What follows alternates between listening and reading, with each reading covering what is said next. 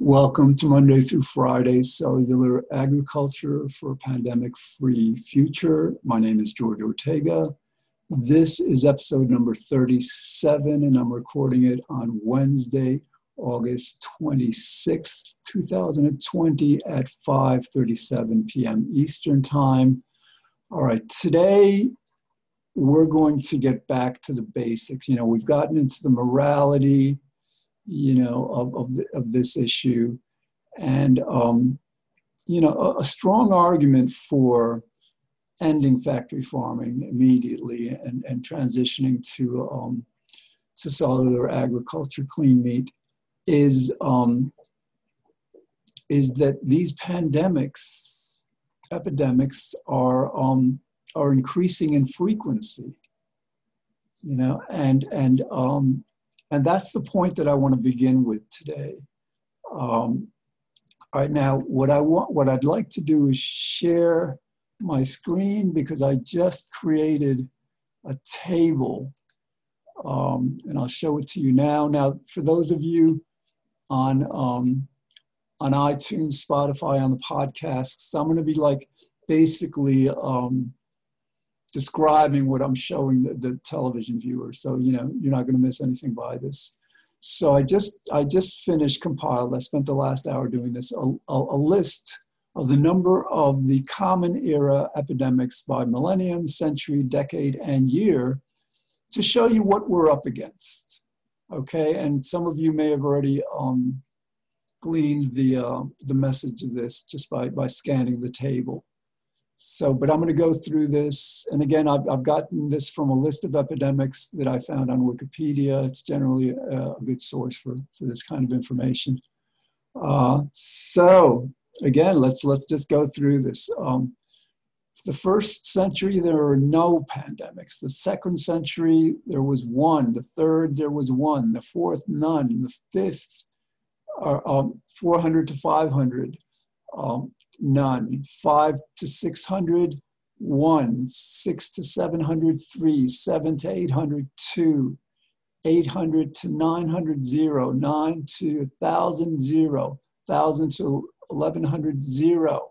1,100 to 1,200, 0. 1,200 to 1,300, 0. 13 to 1,400, 1. 14 to 1,500, 2. Now here we get to 1,500 to 1,600. And here's where the numbers start climbing. Again, these are epidemics, some of which turned into pandemics. So from 1500 to 1600, we had 11 epidemics. And it's pretty easy to figure this out. Like Columbus discovered America in 1492, right? Right before, so that was the era of exploration by ships. That ultimately resulted in colonization. You had this world, Europe expanding across the world. There was much greater travel throughout the world, and through, not just country to country, but within countries. Because again, this is epidemics. This isn't necessarily about pandemics that include the entire world. So, all right, so like this first century of mass exploration, by sea, again, 11 pandemics. By the next century, 1600 to 1700, there's twice as many, 2.5 times almost as many epidemics, 24. Okay, in the 1700s, that number climbs by about a third. There's 33. In the 1800s, there are 55. Okay. Now, in the 1900s, let me just see if I can do this ad. I didn't include I should do this, but there's 46, 50, 67, 73, 83. So in the 1900s, there have been 83 pandemics total. Okay. So that's 30 times more than in the 1800s.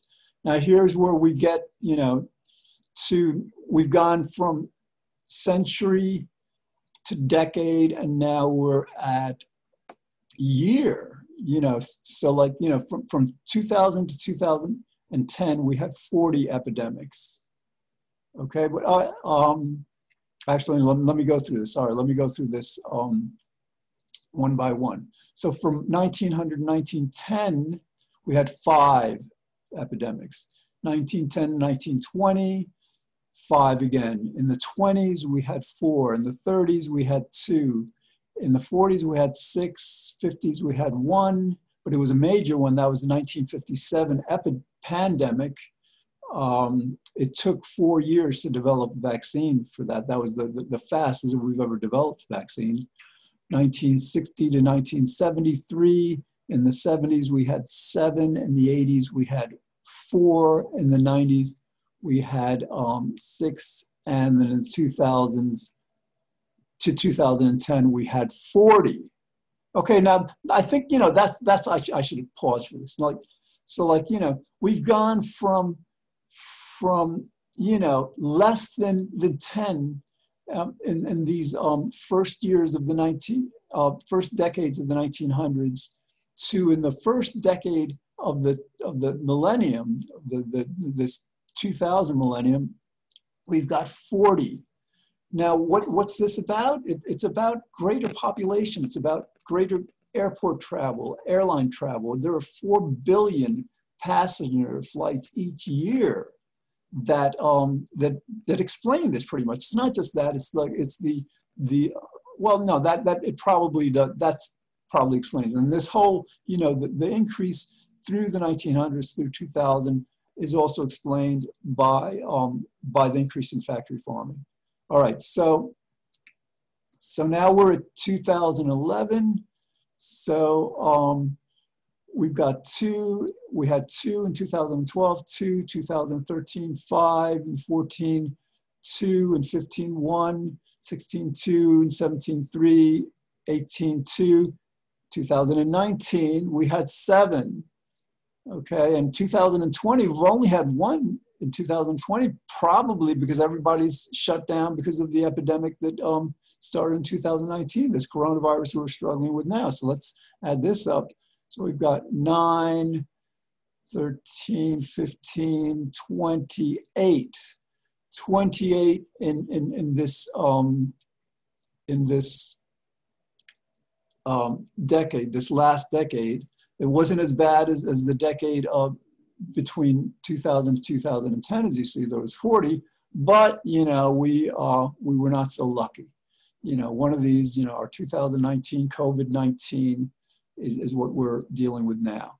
So I'm going to stop sharing, and so now I think you have an idea of why it's imperative. It's not an option. It's not a reasonable option, to not end factory farming as soon as we can and transition to this cellular agriculture would be beyond reckless. It would be totally irresponsible. Irresponsible to whom? To us, but not just to us, to future generations, to our children, our grandchildren, our great-grandchildren. It's very important for you to understand this. That's why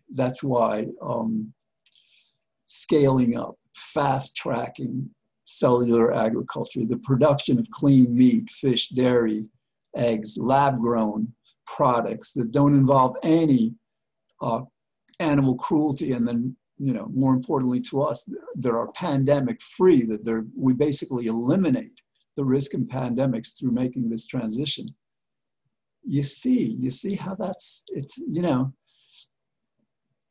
the rate of epidemics, pandemics, and this, I haven't even included, that was, that table included just the epidemics, and some of them are turned into pandemics. But what I didn't include there are the numerous outbreaks. For example, several months ago in a farm in North Carolina, South Carolina, one of the Carolinas, there was a swine flu outbreak. They had to kill 30,000 pigs because there was an outbreak. Now, I've got to do some more research. I'm guessing the outbreaks every year I wouldn't be surprised if they number certainly in the tens, but perhaps there are over 100 outbreaks each year. Again, I've got to look, and so like we're playing Russian roulette. You know, any of these outbreaks could turn into an epidemic, and these epidemics turn into pandemics. And again, like, don't go by the past decade, especially before 1950, to assess our risk of these epidemics turning into pandemics. You have to keep in mind what's extremely important for you to consider is the amount of air travel. 4 billion passenger flights each year, and you know, who knows how many passengers on each of those flights to every continent. And now, so like, there are a lot of, you know, we here in the United States are working on prevention through contact tracing and through distancing and masks. And, but, you know, you have to understand that let's say we have another outbreak, right? And let's say we're prepared, you know, to contain, you know, outbreaks that might happen here. You know, we contact trace them. We have the CDC and you know, other organizations are really good to constrain, you know, one that might happen here. But let's imagine in a couple years, several years, one begins in Africa, in a country in Africa, a very poor country in Africa, that you know, China is investing in the African countries, trying to develop their economy, something we in the United States should have been doing, you know, and we're really negligent on that. We really need to, not just for their sake, but for our sake, help these African countries develop their economies. So, you know, let's say an outbreak begins, and a lot of them have recently, that there's different Ebola strains, you know, developing different countries. So you have an epidemic that develops in one of these African countries, and you have the air travel. So like, you know, you have, you know, somebody from that country, let's say, travels to China. Again, China's investing heavily in the African countries. And then from China, you know, their business people travel the world. You know, they're the manufacturers of the world. So like in 2 steps, you have, you know, potential epidemic turn into a pandemic. And like, you know, again, I can't overly stress the point that while we here in the United States may take measures to prevent our outbreaks from turning into epidemics and epidemics from turning into pandemics, because of the current economic nature of our world, because there are so many poor countries that don't have the resources we do, we cannot expect those countries to be as successful. And as we've seen with the coronavirus, to contain it, you know, we have to shut down our economy. So like, you know, and that is the prevention. That is the prevention strategy, not just distancing, not just contact tracing, but shutting down businesses, shutting down society. That is our method of containment.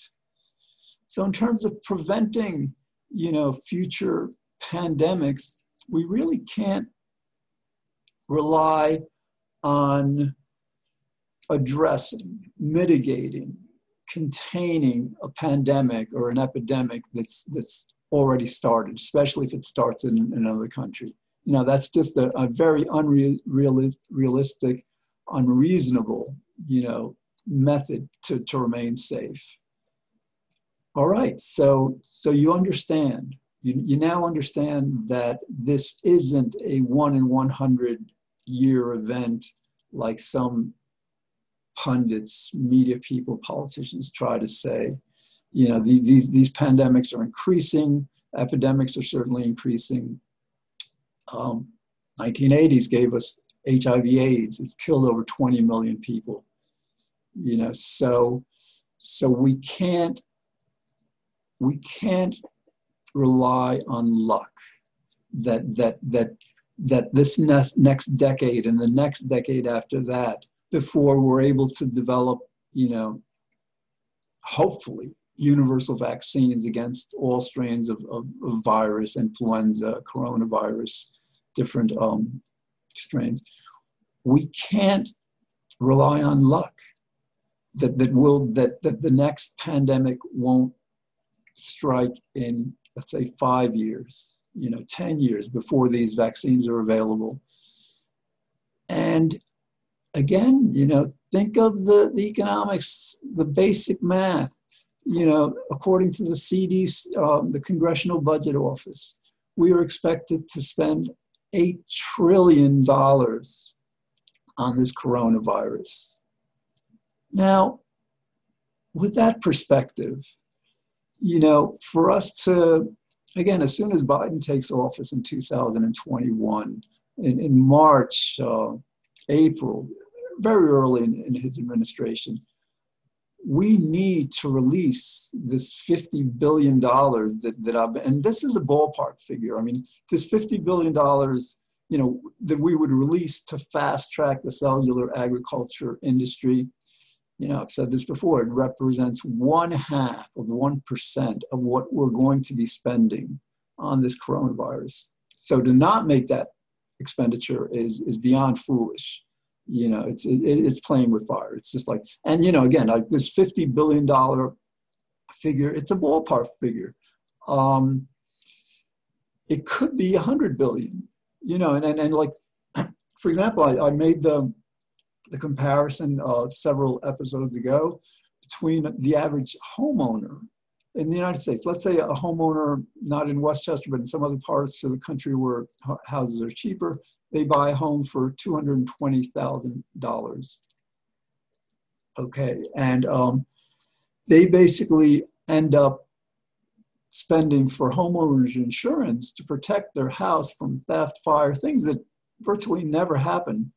The average homeowner spends about $1,000 a year. So over a 10-year period, they'll have spent $10,000, which represents about 4.5% of their investment, of the cost of their home, their house, right?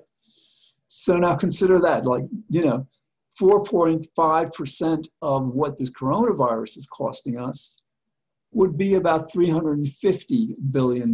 So like this $50 billion that I believe is probably enough to get the job done is much less than even a homeowner pays to insure against something that almost never happens, where in this, funding the cellular agriculture, we're protecting ourselves against something that will absolutely happen, and perhaps much more hurtfully, more catastrophic than this coronavirus has been. All right, I want to share that screen again because let's see if I can glean a few more meanings from it. I will, yeah, I mean, all right, so let's do from the beginning of the Common Era to the entire first millennium, okay? We have 1, 2, 3, 6, 8 epidemics. The entire 1,000 years, 8 epidemics. Okay, well,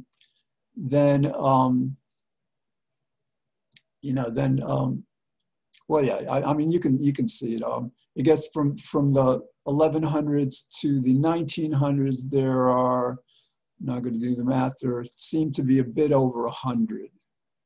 Okay, and then the 1900s to 2000s.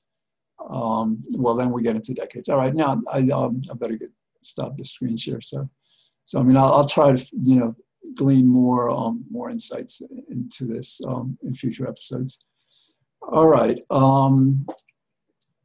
that's why this is so important. You have to keep this in mind. It's not, epidemiologists are very responsible, contagious disease experts. They'll tell you over and over, it's not a matter of if another pandemic is going to happen. It's just a matter of when. And based on these figures, based on that table that I just showed you, it is not unreasonable to expect that another pandemic may come in 5 years or 10 years. I mean, face it, I mean, our world has not been that lucky. You know, we've got Trump as our president. You know, we're being punished. If we want to get theological, religious about this, yes, you know, we do a lot of bad. I mean, let's transition. There are four major evils that we are not fundamentally responsible for. Again, don't blame yourself because you didn't create this world. You didn't choose to be in it. You know, and the world basically conditioned you for how you are. But collectively, there are four great sins that we're committing. The first is this ungodly, unconscionable treatment of over 70 billion farm animals each year. The kind of abuse and torture they go through is beyond belief. And I will devote future episodes to going into the details of this. Just one, you know, right now.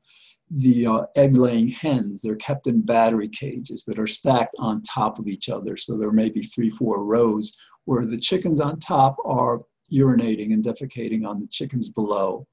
And they are cramped together, 4, 5, 6 chickens per cage. And the cage is about a foot by a foot by a foot, or perhaps a bit wider. But the point is that the cages are so small that no one chicken in any of these cages has enough room to even spread their wings. Okay, that's just one example of how horribly we're treating these animals. So yeah, if you want to get religious, theological, I think God's telling us enough. Enough is enough. You know, God told us that with slavery. You know, so by 1865, because some of us didn't listen, the southern states, who were still, you know, perpetuating racism, who still haven't learned their lesson, because we couldn't, you know, come together to end slavery peacefully. We fought the Civil War. Now, I think we're fortunate that we don't have to fight a war about this. You know, all we have to do is end the factory farming, you know, to redeem ourselves.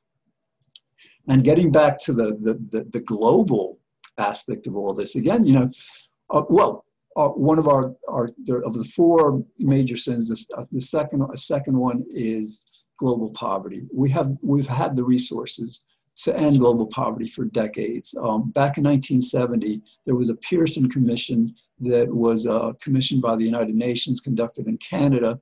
It determined that if the top richest 22 countries of the world would donate 0.7% of their annual GDP, gross domestic product, their annual income, less than 1% each year, that they could end global poverty. You know, that has never happened. You know, the United States has been one of the most delinquent in meeting that goal, because the United Nations agreed to that goal. You know, and year after year, I think only a few of the Scandinavian countries have ever you know, donated over 0.7%, perhaps 1% of their GDP, which, I mean, give me a break. It's nothing to begin with. So global poverty, and relative to that, we're going to have to develop these countries. You know, we're going to have to end probably global poverty to a certain extent to be free of future pandemics, because these poor countries will have to be able to contain outbreaks, and that requires resources. The other two major sins, collective sins, we're ignoring climate change. That's probably the greatest of the sins, because, like, you know, the planet will be warming and getting hotter and hotter and hotter. And you don't want to know the details of, you know, by the time it gets to the 21st, the 22nd century, when our kids today, if you've got a kid growing up, you know, who was born in 2020, they're going to be alive, chances are, by 2100. And, you know, unless we do something, unless we do a lot of serious work, they're going to be living in a heat hell, you know. And the last of our four sins is abortion. I mean, you know, we abort, we end the lives of as many unborn children every year as die of every other cause of death combined. 50 to 60 million abortions every year. That's how many people die every year on this planet, who are born. So we've got our work cut out for us. And it is moral. This is not, we don't lack the financial resources to prevent these pandemics. We don't lack the technology. We don't lack the organization. The only thing we lack is the will, the resolve. And the reason we do that is because we need to strengthen our conscience. We need to become better people, if not for the practical reasons, relative to this table I just showed you of the increasing frequency of epidemics, if not for our sake, for the sake of our children and our grandchildren and great-grandchildren. Yesterday, I devoted the episode to painting a good picture. It wasn't about moving away from this like I've gone to again today, but it was about creating a much better future. And again, I'm going to keep trying. I'll tape it up, God willing, I'll tape an episode tomorrow. And hopefully I can transition back to that more positive frame, because I think you do need, this is difficult to listen to. And I think it'll be helpful for you to imagine what an amazing, blissful, morally upright world we can create by initiating this process, by making this transition from factory farming of animals, to the cellular agriculture industry. All right, we've got a minute left. Thanks for watching. Catch this every Monday through Friday on White Plains Community Media, channel 76 with Optimum, 45 with Verizon. And the episodes are also in video on YouTube. And they are now in audio on iTunes, Spotify, several other podcast providers. I hope you are having a good Thursday. And again, your job is to talk to people about this. Don't remain silent about it. Talk to your friends about it. See if they don't know, do a little research. This is not difficult to research. Any of these facts that I'm presenting, they're out there. Just Google them. Just make sure you get a reliable source. You don't want one of these alt-rights, conspiracy theory things that thinks this is a hoax. All right. So thanks for watching, and I'll catch you next time.